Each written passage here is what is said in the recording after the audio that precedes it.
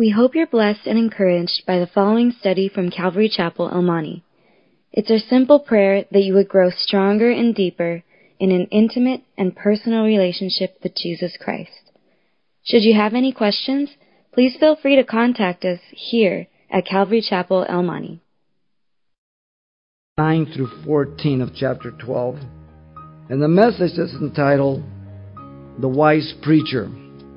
Solomon come to the end of his book. If you've ever read the book Ecclesiastes, Solomon came to the Lord. He was wise at the beginning. He backslid. He went and did stuff that you say, I would never say never.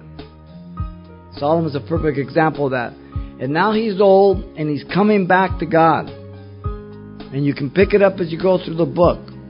In this last chapter, he has been trying to understand all the endeavors of man that's been done under the sun. That's a key phrase.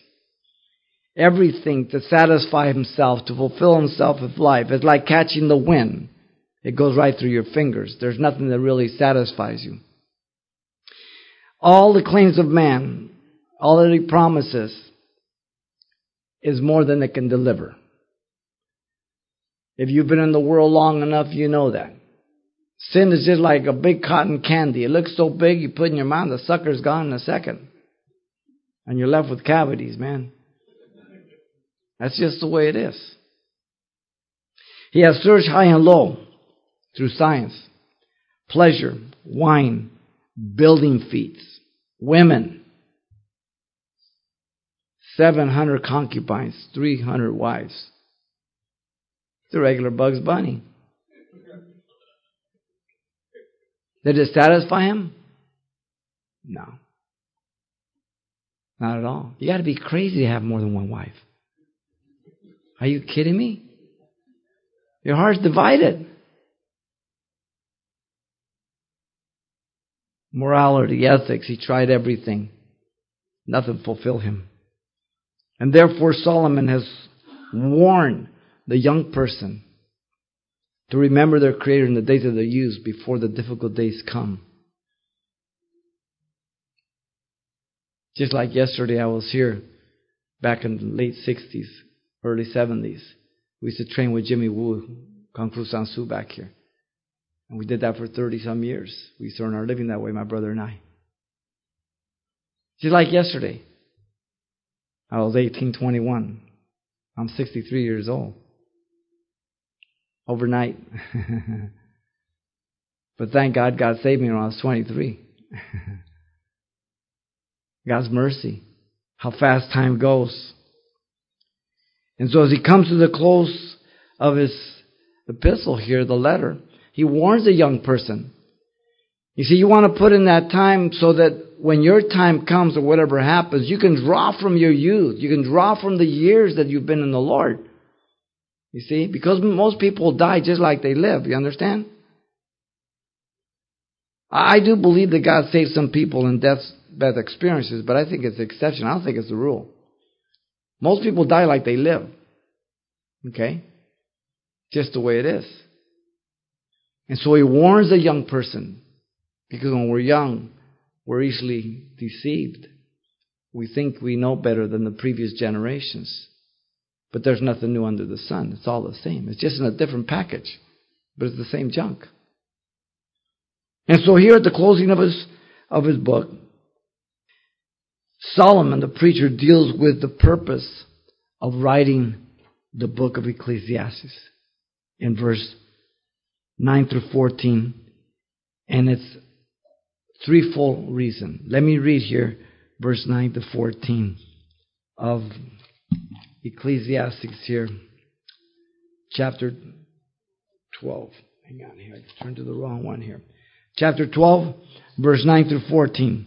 He says, and moreover, because the preacher was wise, he still taught the people knowledge. Yes, he pondered and sought out, set in order many proverbs. The preacher sought to find acceptable words, and what was written was upright words of truth. The words of the wise are like goads, and the words of scholars are like well-driven nails, given by one shepherd. And further, my son, Be admonished by these. Of making many books there is no end, and much study is weariness to the flesh. Let us hear the conclusion of the whole matter. Fear God and keep the commandments, for this is man's all. For God will bring every work into judgment, including every secret thing, whether good or evil. And so, Solomon here, the preacher, gives you the purpose of writing the book. It is threefold. First, to teach God's word, verse 9 and 10. That's the first reason why he wrote this book. Secondly, verse 11 and 12, to teach God's word effectively. And then thirdly, 13 and 14, to teach the duty of man regarding God's word. To teach the word, to teach it effectively, and to teach it regarding God's word. Let's begin here with verse. Thank you.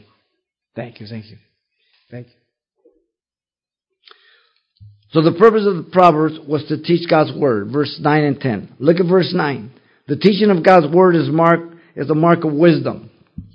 Solomon had been known for his wisdom when he walked with God, as you know. He had been sought out in 1 Kings 4, 29 through 33 by everybody, all the kings, everybody around came to hear him.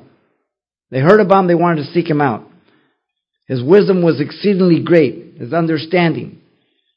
You remember the parable, the story of the two harlots that came. They said, listen, we both had a baby, and overnight she rolled over, killed hers, and she took mine and switched it around. And she said, no, he's my kid. He says, hey, cut the baby in two, give her half, give her half. No, let her have him. He says, give the baby that one. She's the real one. She's a real mother. Wow, everybody's stoked. But remember, God appeared to him. God asked him, what do you want, Solomon? He says, give me wisdom.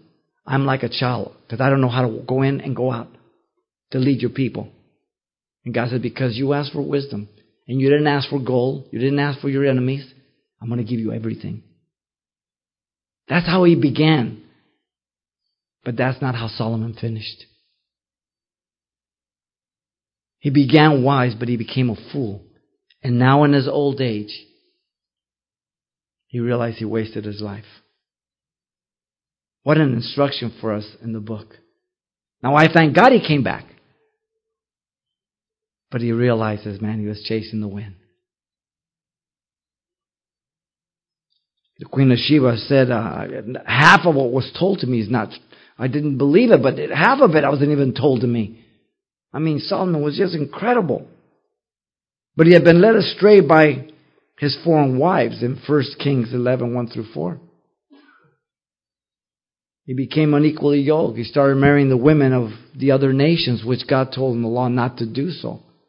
And I see there's a lot inside the church through the years, young men who they're being used of God. They come out of the world and everything, but or then they say, well, it's different. I got this girl, but she's a real nice girl, but she's not Christian. What are you doing?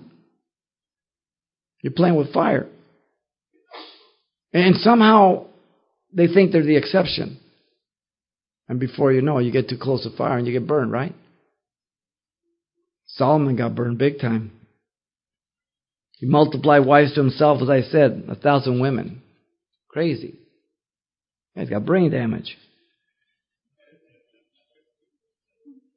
Solomon had now returned to God. Once again, he was wise. Even though you lose everything, if you return back to God, you're a wise man. The preacher, the word there is the one who gathers an assembly to teach. This is Solomon. He identifies himself from chapter 1 on. He's the one. The preacher Solomon has contrasted the wise with the fool through his book.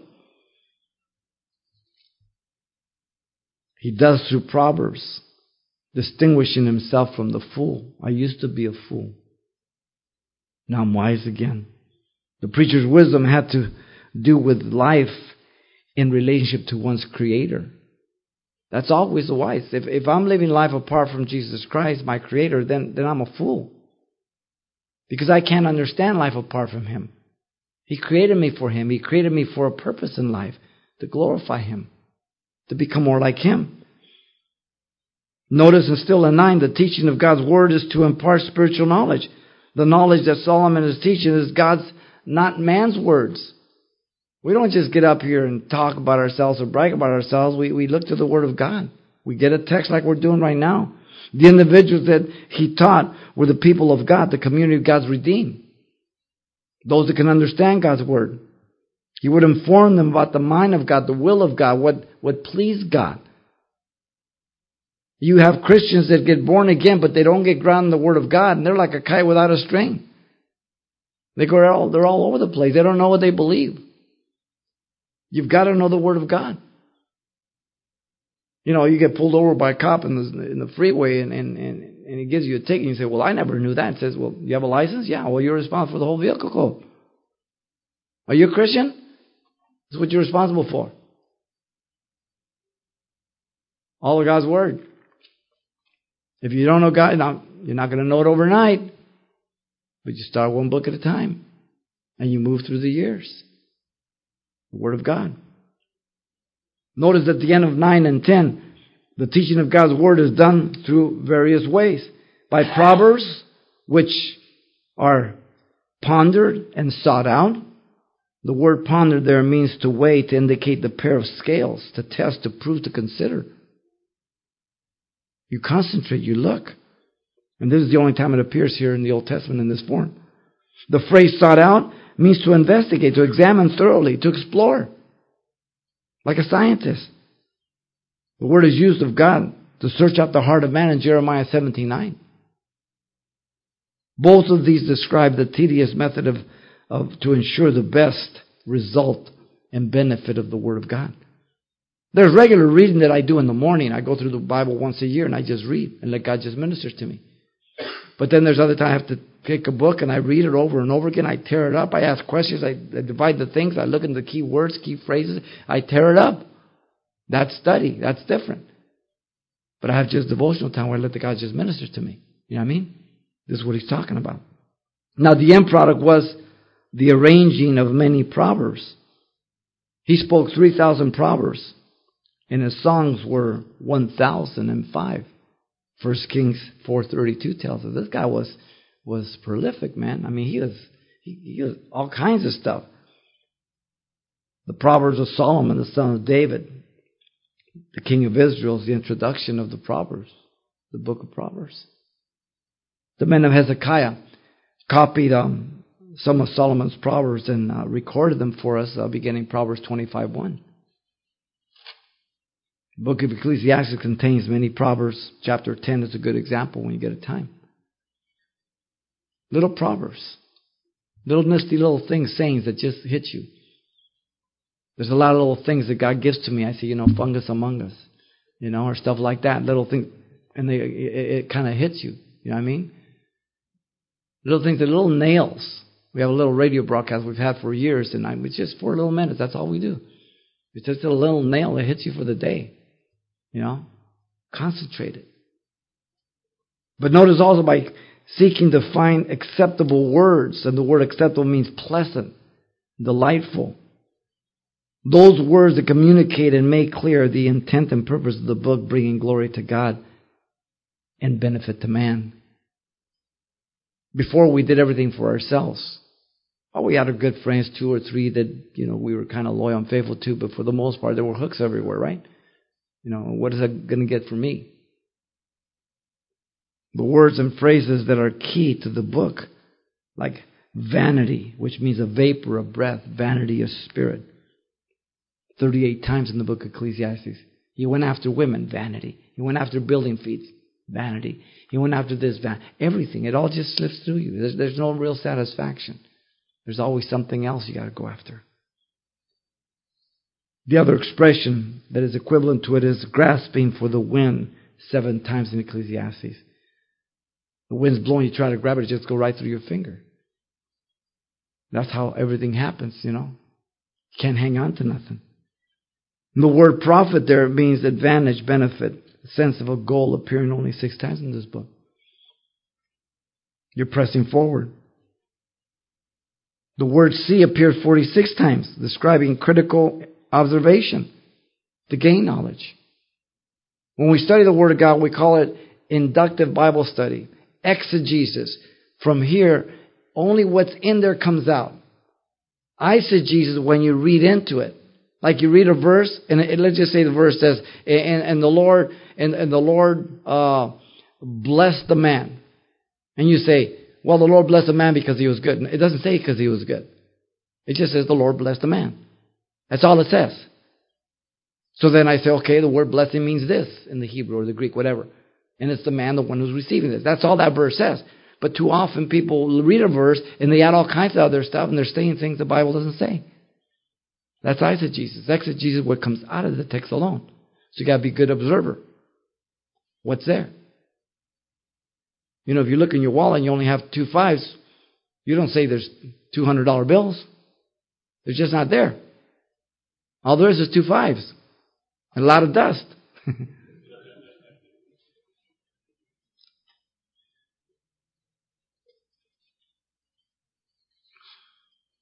The word portion is another word.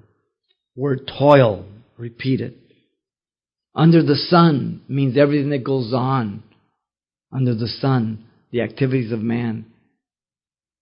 And all these things are only good if they are directed by God and they bring glory to God. Because everything we do in life, if it's not for Him, it's for us. We're all there. It's all about us. Notice he says, by writing what is upright, there in verse 10. Straight or right. The ideas of what's honorable, moral, ethical. So now we have a standard. We serve a holy God. We understand that. By teaching words of truth, reliable, correct in nature. The truth is in regards to the things of God, the things of man, sin, death, hell, heaven. Not a lot of people don't like that. They want to go to church when they don't talk about sin and you don't condemn anybody. They're all PC'd out. I tell people from pulpit in Pasadena, we're not a PC church here. We shoot straight. If you're here and you don't know Jesus Christ, you're on your way to hell. Now, you don't have to go to hell. But you have all the right to go to hell. But you get to choose whether you go to hell or not. God has made the way for you to go to heaven. You have to literally reject the love of God and sin against the love of God and say no, no, no to the day you die. And if you're stubborn enough, and if you're callous enough, and if you think you're bad enough, you will end up in hell. But you've got to really work at it. But if you agree with God, then He can save you and forgive you. And He says you'll be in heaven. Not because you're good, because you're good for nothing. And you agree with Him. That's why. People always tell me, all these guys, these secular guys, say, well, man is good. Really? Show me one. I say, you want to begin with you? No way. We're rotten to the core.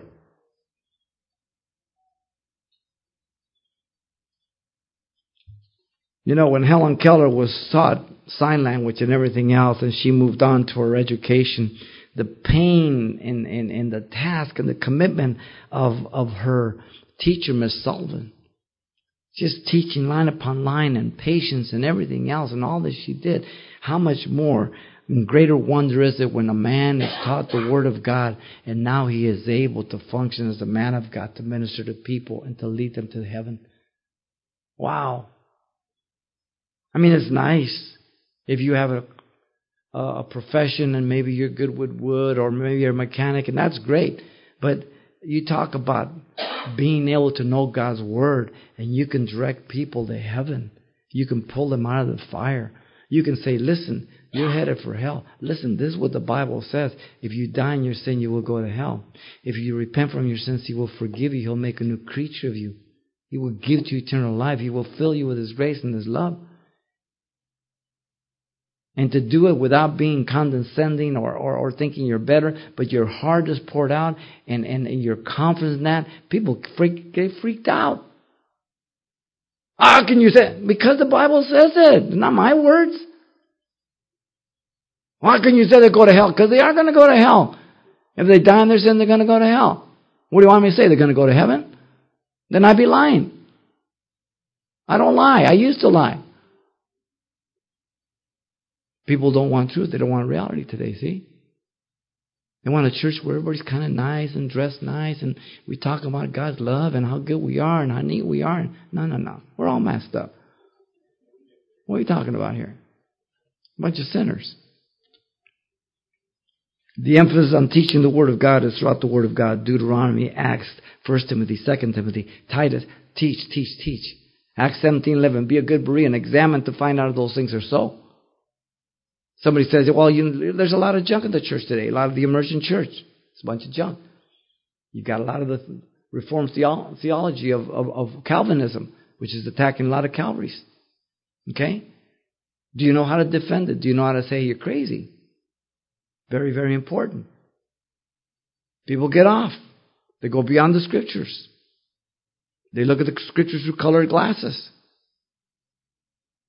The Scriptures compare and teach the Scriptures. It's not for private interpretation. We don't do that. The Scriptures interpret the Scriptures. So we let the Bible speak for itself.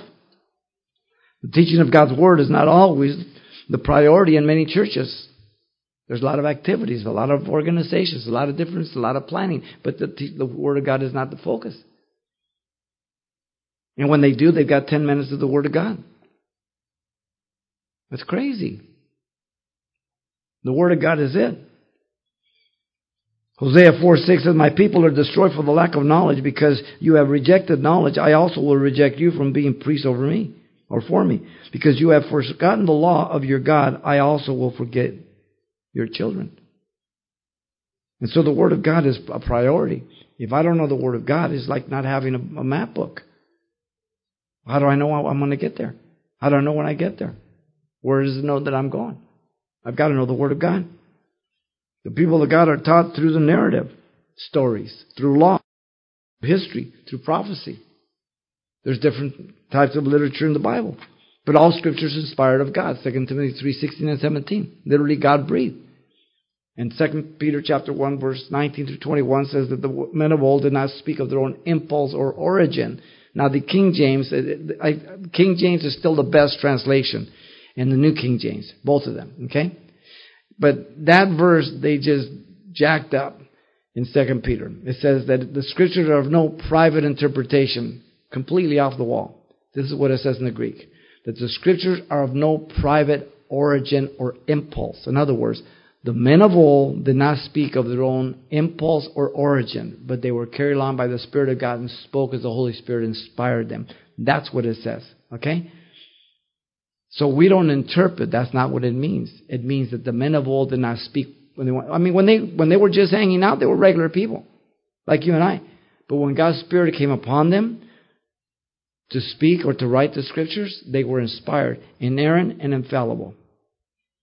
So that what you possess in your lab, gentlemen, is God's inerrant, infallible Word. There's not a mistake in it, in the original autographs. Now, most Christians don't believe that today. I got a Fuller Seminary. I call it Fuller Cemetery down the street from me. Okay? They don't believe in the inspiration of Scripture, the inerrancy. They believe there's theirs. They changed years ago. It's a school of psychology, not a school of theology. It boasts in being the greatest missionary seminary. It is not. But people say a lot of things today. Doesn't make it so. This is what proves you right or wrong. Very important. So the purpose of the preacher was to teach God's Word. That's the heart of it, guys. You are the high priest of your home. If you don't know the Word of God, how are you running your home? If you don't know the Word of God, how are you directing your children? If you don't know the Word of God, how do you know where you're going? How to live? You got to know the Word of God. Notice secondly in verse 11 and 12. The purpose of the preacher was to teach God's Word effectively. So it's not just to teach, but you do it good. In order to bring God's people to do the will of God. The words of the wise are like goads, he says. The wise in this case is Solomon, the preacher, whose words are like goads, which were sharp nails that were used for the ox. And they would be placed on the cart behind it, so when they put the yoke on the ox to pull it, when they got rebellious, they would kick back, and when they kicked, that nail would go right in the hoof. Oh, that hurt. And it would teach them, don't do that. So you learn. That goat corrected him. That's what that nail was. He understood real quick.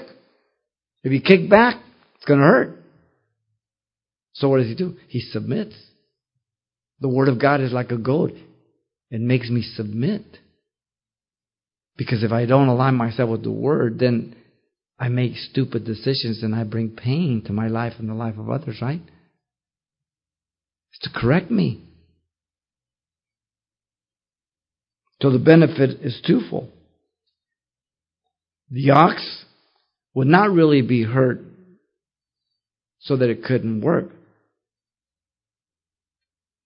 The farmer would care for the ox, and the farmer would get his field plowed. Right? There's benefit on both ends.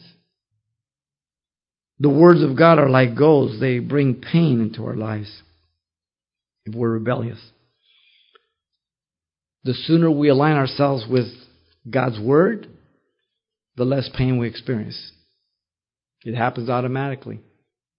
If you're a non-believer, then you need to be born again. If you're a believer, you need to align yourself with the Word of God. It's like a plumb line. Okay, when you hang a plumb line, no one ever says, that sucker's crooked. No, it's the wall that's always crooked. The plumb line's never crooked. This is the plumb line. This is never crooked. I'm the one that's crooked. I have to align myself with the plumb line. Now what's happening today in many churches, even Calvary chapels, people are getting to immersion churches. And all of a sudden now we're not talking about sin. We're talking about all this other junk. Somebody's smoking something. You better line up with the plumb line. See, churches are crowded. Pastors' conferences are crowded. Conferences are crowded. But the road to heaven is not crowded. So if you're bumping elbows, you're on the road to hell. The road to heaven is not crowded at all. Gentlemen, the disciples asked Jesus, are there many to be saved? He says, few. Straight is the way and narrow is the gate, and few there be that find it. Agonize to enter in. Wow. Listen to me very careful, gentlemen. The majority is always wrong. 8 got in the boat. The rest of the world died. 2 entered the promised land over the age of 20 from the 3 million that came out of the Exodus.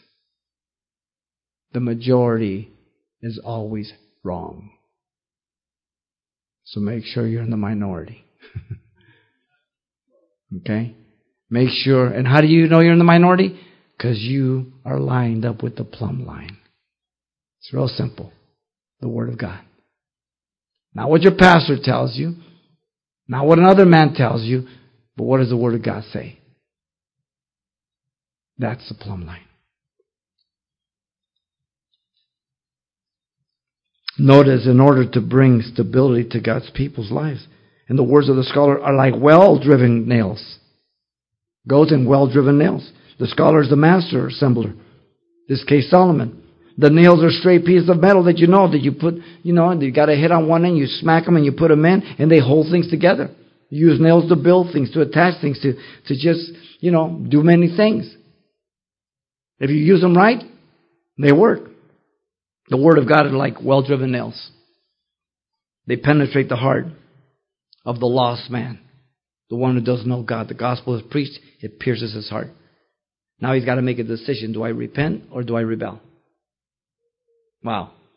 Acts 2, Peter preached, and they said, what must we do? It says the Word of God pierced their heart. What must we do to be saved? You look at chapter 8 of Acts in Samaria. Instead, or at the end of 7, when they stoned Stephen, rather than repenting, they got their neck stiff. And they rebelled. It's always a choice. How are you going to respond to God's Word?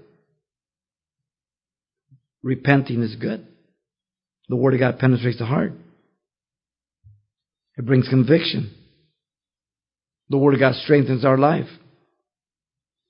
It brings perseverance to our life. Makes me strong. Makes me endure. Gives me faith, gives me hope, gives me courage, gives me confidence. Tells me how to fight that spiritual warfare with the armor of God, the Spirit of God. By the way, there's no armor in the back, so don't run. So if you're married, get back to back. Because the first ones to divide you is the little beggars of your children. They'll try to go to mommy. So you and mommy have to be in accord. We don't make decisions based on emotions. We make decisions based on God's truth. And those kids have to know we're one. If they ever think you're two, you're dead. Okay? One time my son, when he was in high school, I was off on a trip for the ministry and that, and he thought he'd pull a fast one. And when my son was home and his friends were saying, "Oh, you're cool, Mrs. Reese. You won't tell X's dad." Judy goes, "No, you're right. X is going to tell his dad." We're one. I always tell the ladies at the church, be a good squealer. The sooner your children find out you're a squealer, the sooner your house is going to be better off. Real simple. Okay? You don't have consequences, you destroy authority. Simple. Now notice, in order to teach his own son too. Verse 12. The reference to my son is to Rehoboam. Now Rehoboam, was a jackass. Unwise. A fool. He never paid heed. Rather than taking the kingdom, he divided the kingdom. They all came together and said, okay, listen, hey. The wise men told Rehoboam, what should I do? They want some relief. He said, well, give them some relief. Your dad was kind of hardcore on them, release some taxes and they'll serve you forever. But he went to his friends, the cool guys. He said, what should I do? These guys. If you give them an inch, they're going to want a mile. So he goes back and says, my dad was a little finger. I'm going to be a thigh.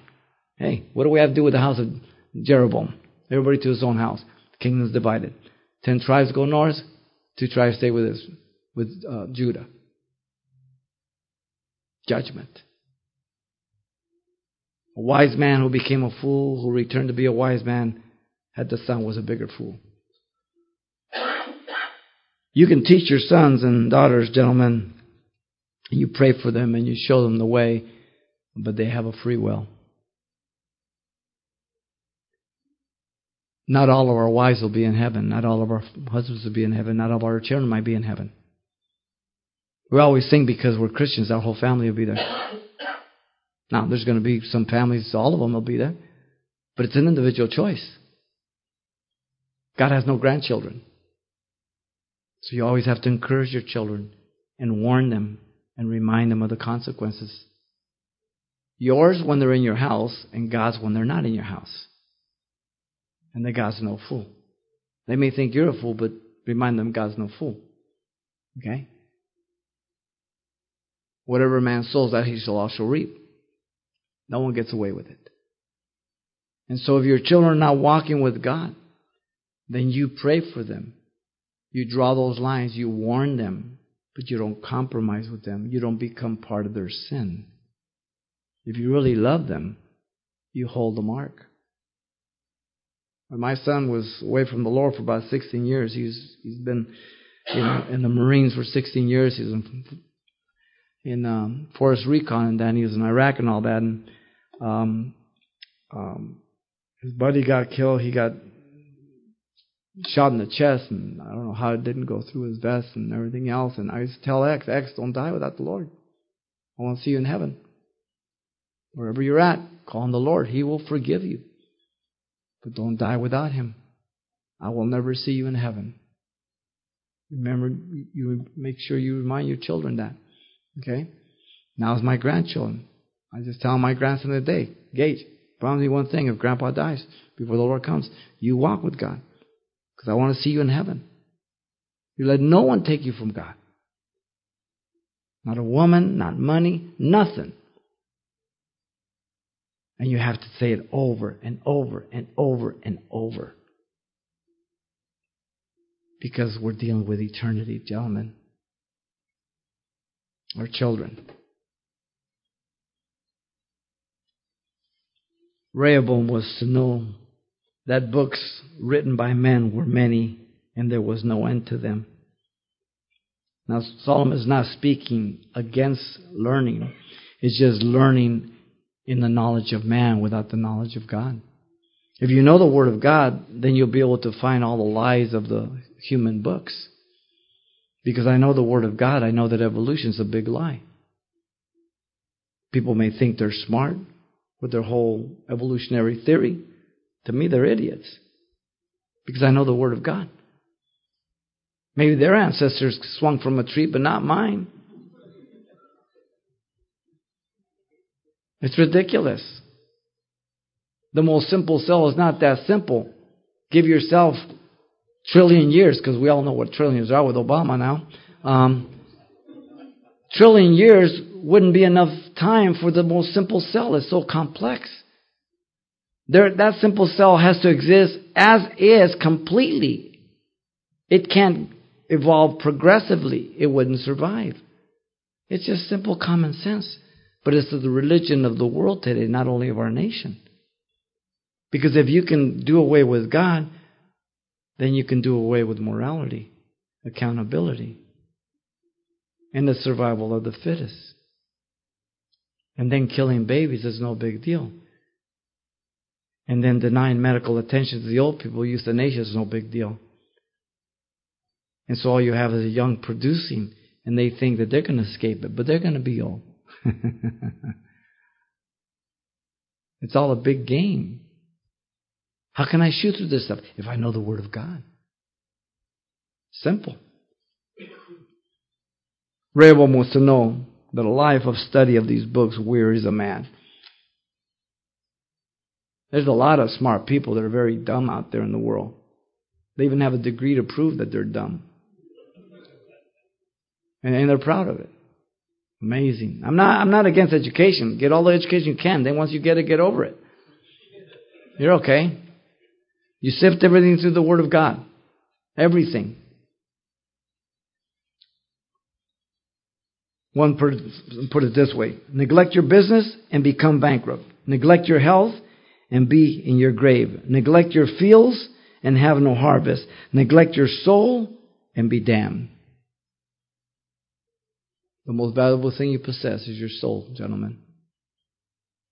If you lose that, I don't care what you have. They have never buried anybody with all their stuff. No hearse has ever pulled a U-Haul. They won't even bury you with your shoes. You leave everything behind. The poor and the rich man, they both leave the exact same amount. Everything. The scriptures tell us that God chastens those He loves and He disciplines them in Hebrews 12:5 and 6, Proverbs chapter 3, verse 11.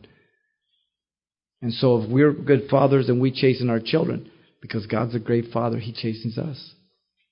He disciplines us.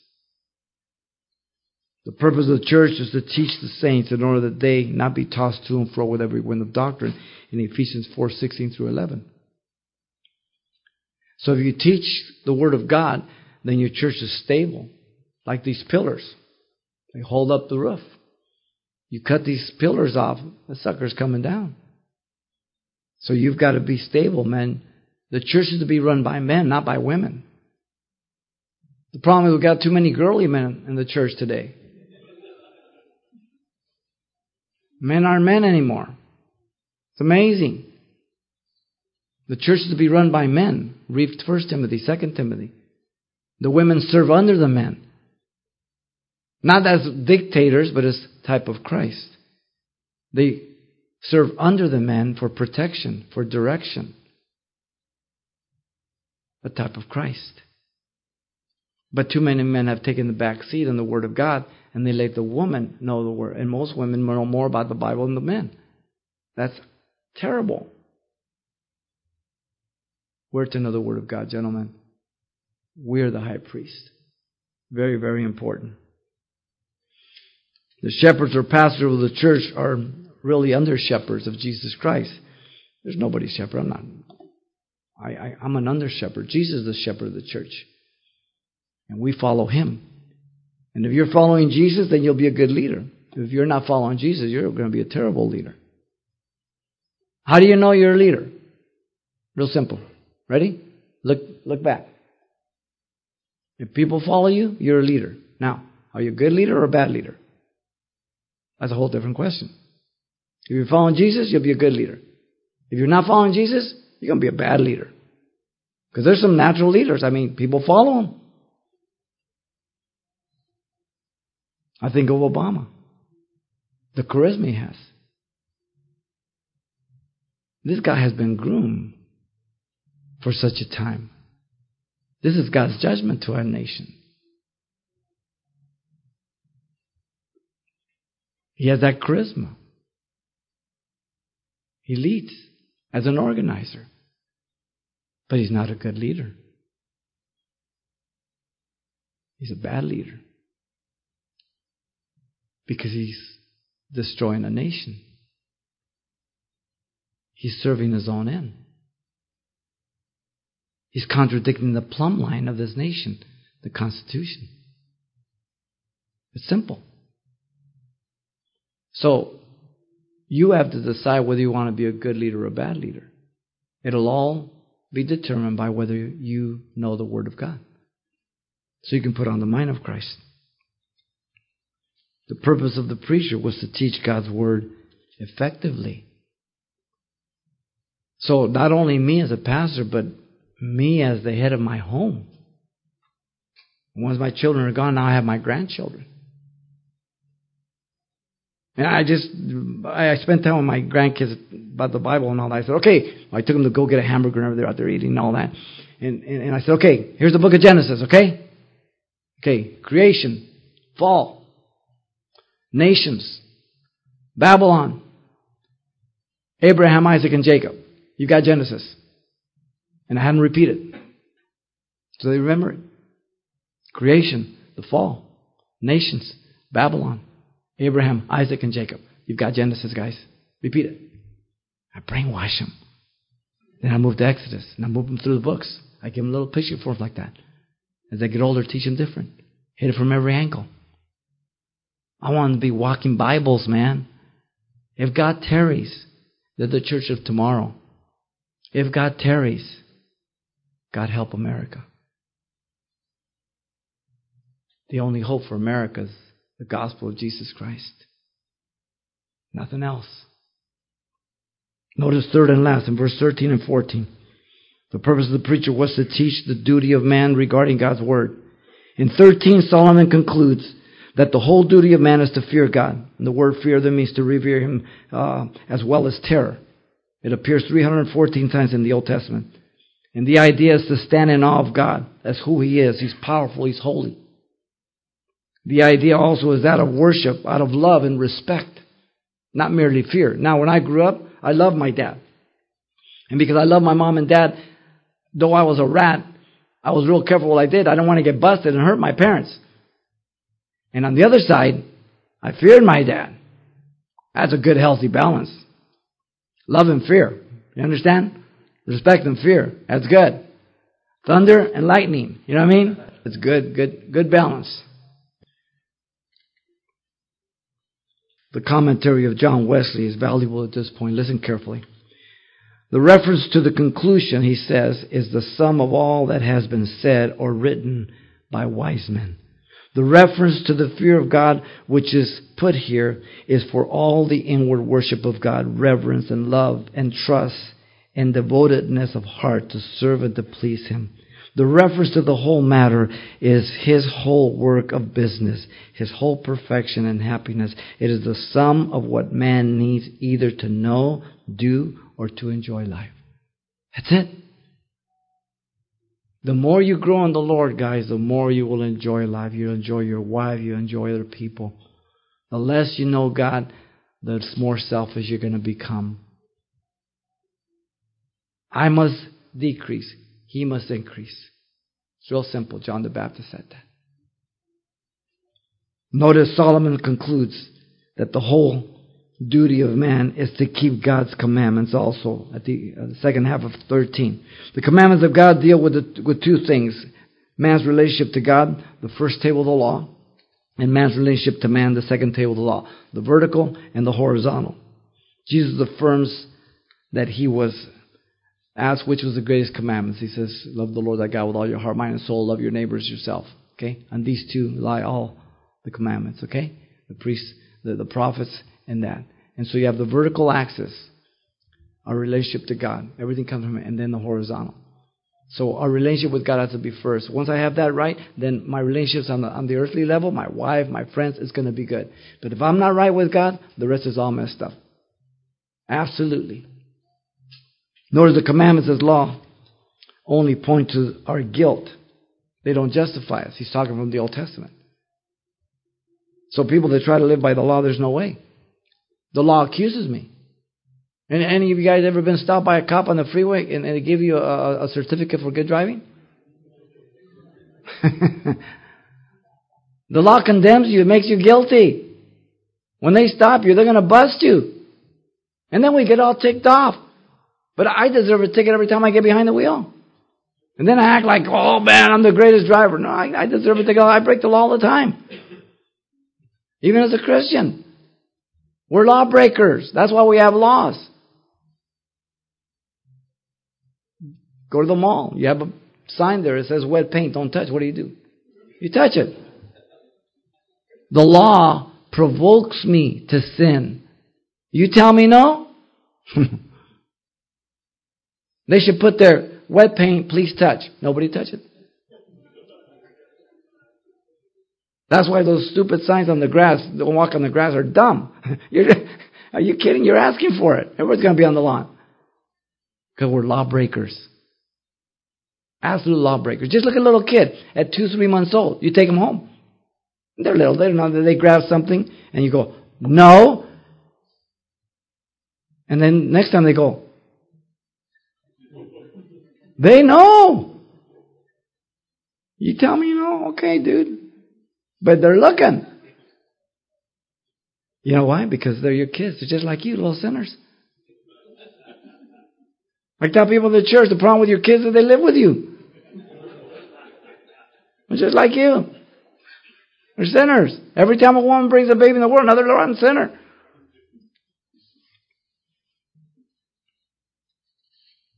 And so Solomon concludes that the whole duty of man is to keep God's commandments.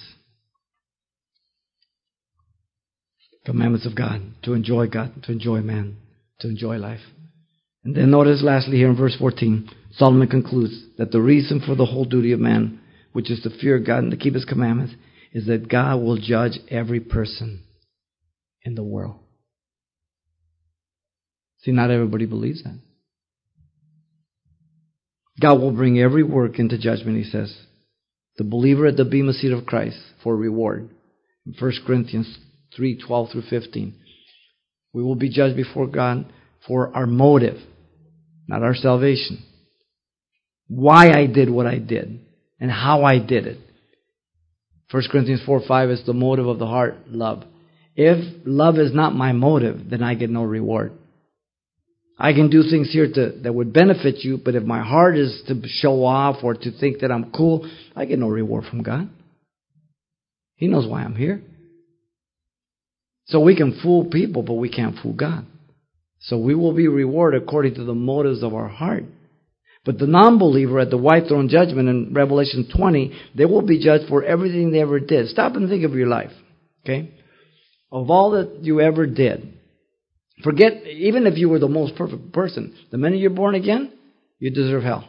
I mean, the minute you're born into this world, you deserve hell. The minute a baby comes into the world, they deserve hell because they're sinners.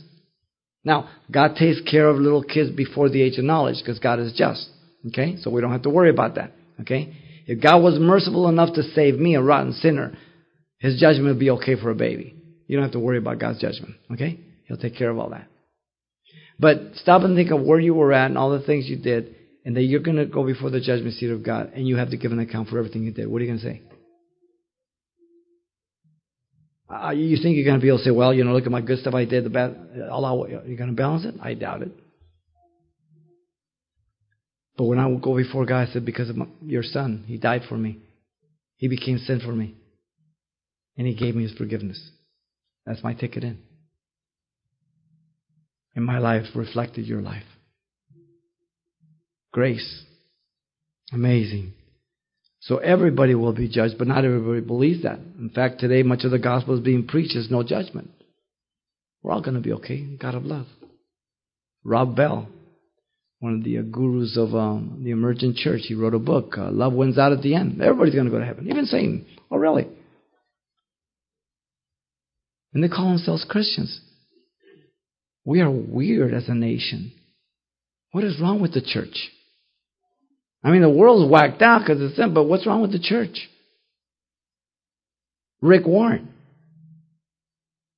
What an idiot. What a deceiver. Everybody raves over him. Are you kidding me?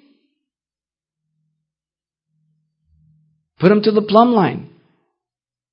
Falls short. Falls short. I have no problem saying that. Who cares? Too many whiny pants today. I mean, people are fearful. Listen, Christ went to the cross for you. Martyrs have died for us that we can have this word. Past generations have died persecution so we can have this word and I can preach tonight. Am I not willing to lay my life down? I mean, I was willing to lay my life down for stupid things at parties and everything. How stupid is that? Because someone looked at my girl? Because someone's mad dogging me or something? And I'm willing to lay my life down for stupid things like that, but I'm not willing to lay my life down for the gospel and the truth of the word? I died in 1973 when I accepted the Lord. I have to understand that. God help you if you're a man, gentlemen. I'm not talking about being arrogant or being stupid. I didn't respect people in the world. I didn't fear people in the world. Why should I do it now in the Lord? Not in your life. Especially in the critical time of our nation and the world, where people need to hear the gospel straightforward. What a great privilege we have. Our greatest need is not more knowledge, but rather to put into practice what we already know. The people of our nation, as well as many of the church, have lost the sense of understanding of the fear of God. And there are people that sit in church Sunday after Sunday, even under good Bible teachers, and they're living with their girlfriend, with their boyfriend. They're getting loaded. They're getting drunk. And it's just like water off a duck's back. Ooh, that's dangerous. Ooh, that's dangerous. If you're going to live like that, go back in the world. You're not doing God a favor. I mean, you think God's up there going, how lucky I am, I got him in the kingdom? Why would you want to play games in the church? You don't want to be a pancake half done, do you? If you do and you put that in your mouth, you spit it out right now. Lukewarm. By the way, you become lukewarm from both directions. Most people don't know that.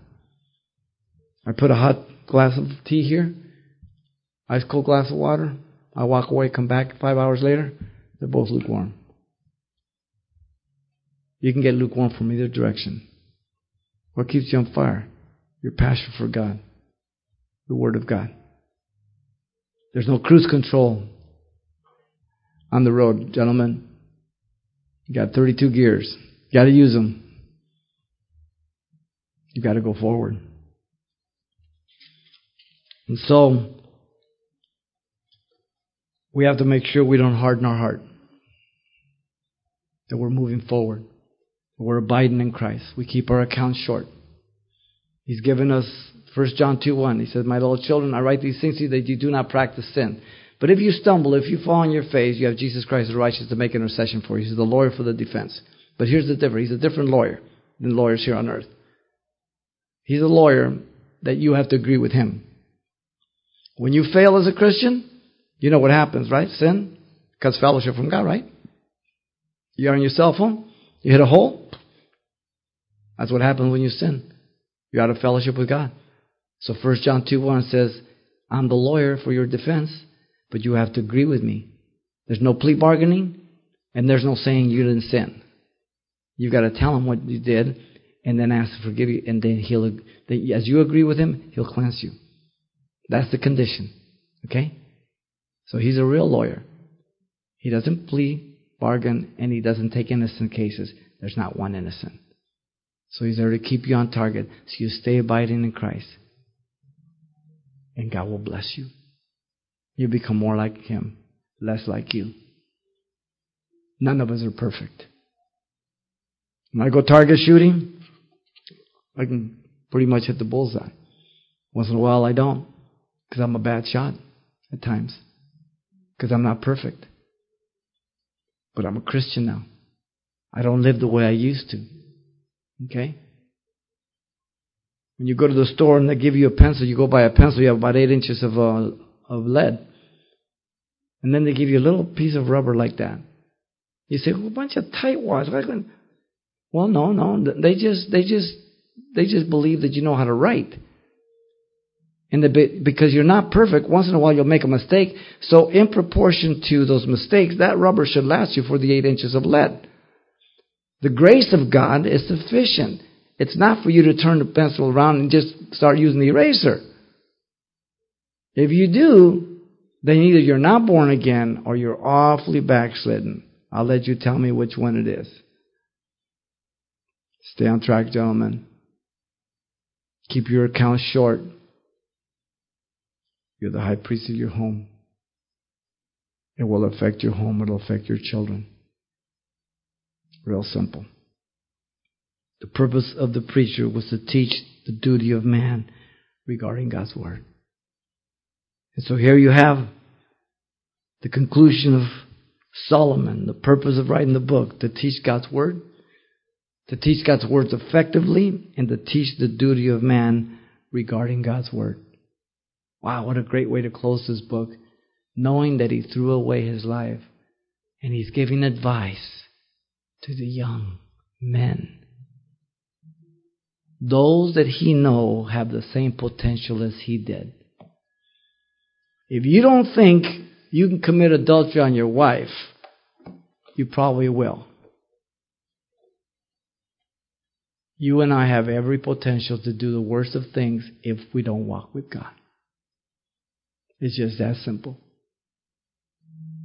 Never say never. I am rotten to the core unless I walk with God. It's been 40 years since I've accepted the Lord. You want to go sin? I'm ready to go. I'm a good sinner. I haven't forgotten. I don't want to go there though. It's a daily choice. And so as you give yourself to the Word, as Paul concludes Romans, he says, "I beseech you by the mercy of God, you present your body a living sacrifice, holy and acceptable to Him, which is your reasonable service. And be not fashioned to this world system, but be transformed by the renewing of your mind to prove what is a good, acceptable, and the perfect will of God." Word of God, man, nothing like it.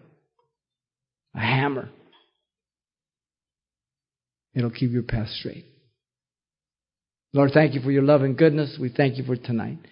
I pray for my brothers, your hand be upon them. And Lord, I thank you for this fellowship and for Manny and all the men that are here. And Lord, I pray that you speak to those that are here that perhaps do not know you. Lord, you minister to them your love and your grace, and it's sufficient for their lives, Lord. As you're praying, if you don't know Jesus Christ as your Lord and Savior, then God has brought you here to be saved, to repent of your sins. I'm not going to have you get up and come forward as most people do. I just do it right where you sit. If you believe that you're a sinner and you believe Jesus is God who died for you, then you can call upon Him and He will save you. And He'll forgive you of your sins and give you a brand new life. Right where you sit right now, if you want to be born again, you can repeat this prayer. It's a prayer of repentance that Jesus requires of every sinner. As you agree with Him that He's the Savior, you're the sinner, and He alone can save you. So you can repeat right where you sit if you want to be born again. Father, I come to you in Jesus' name. I ask you to forgive me, Lord, for all my sins. Give me a brand new heart. Fill me with your Spirit. In Jesus' name I pray. Amen.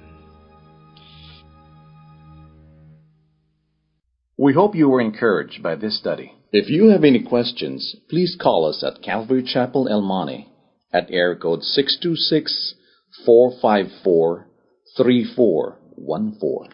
Remember that Jesus loves you.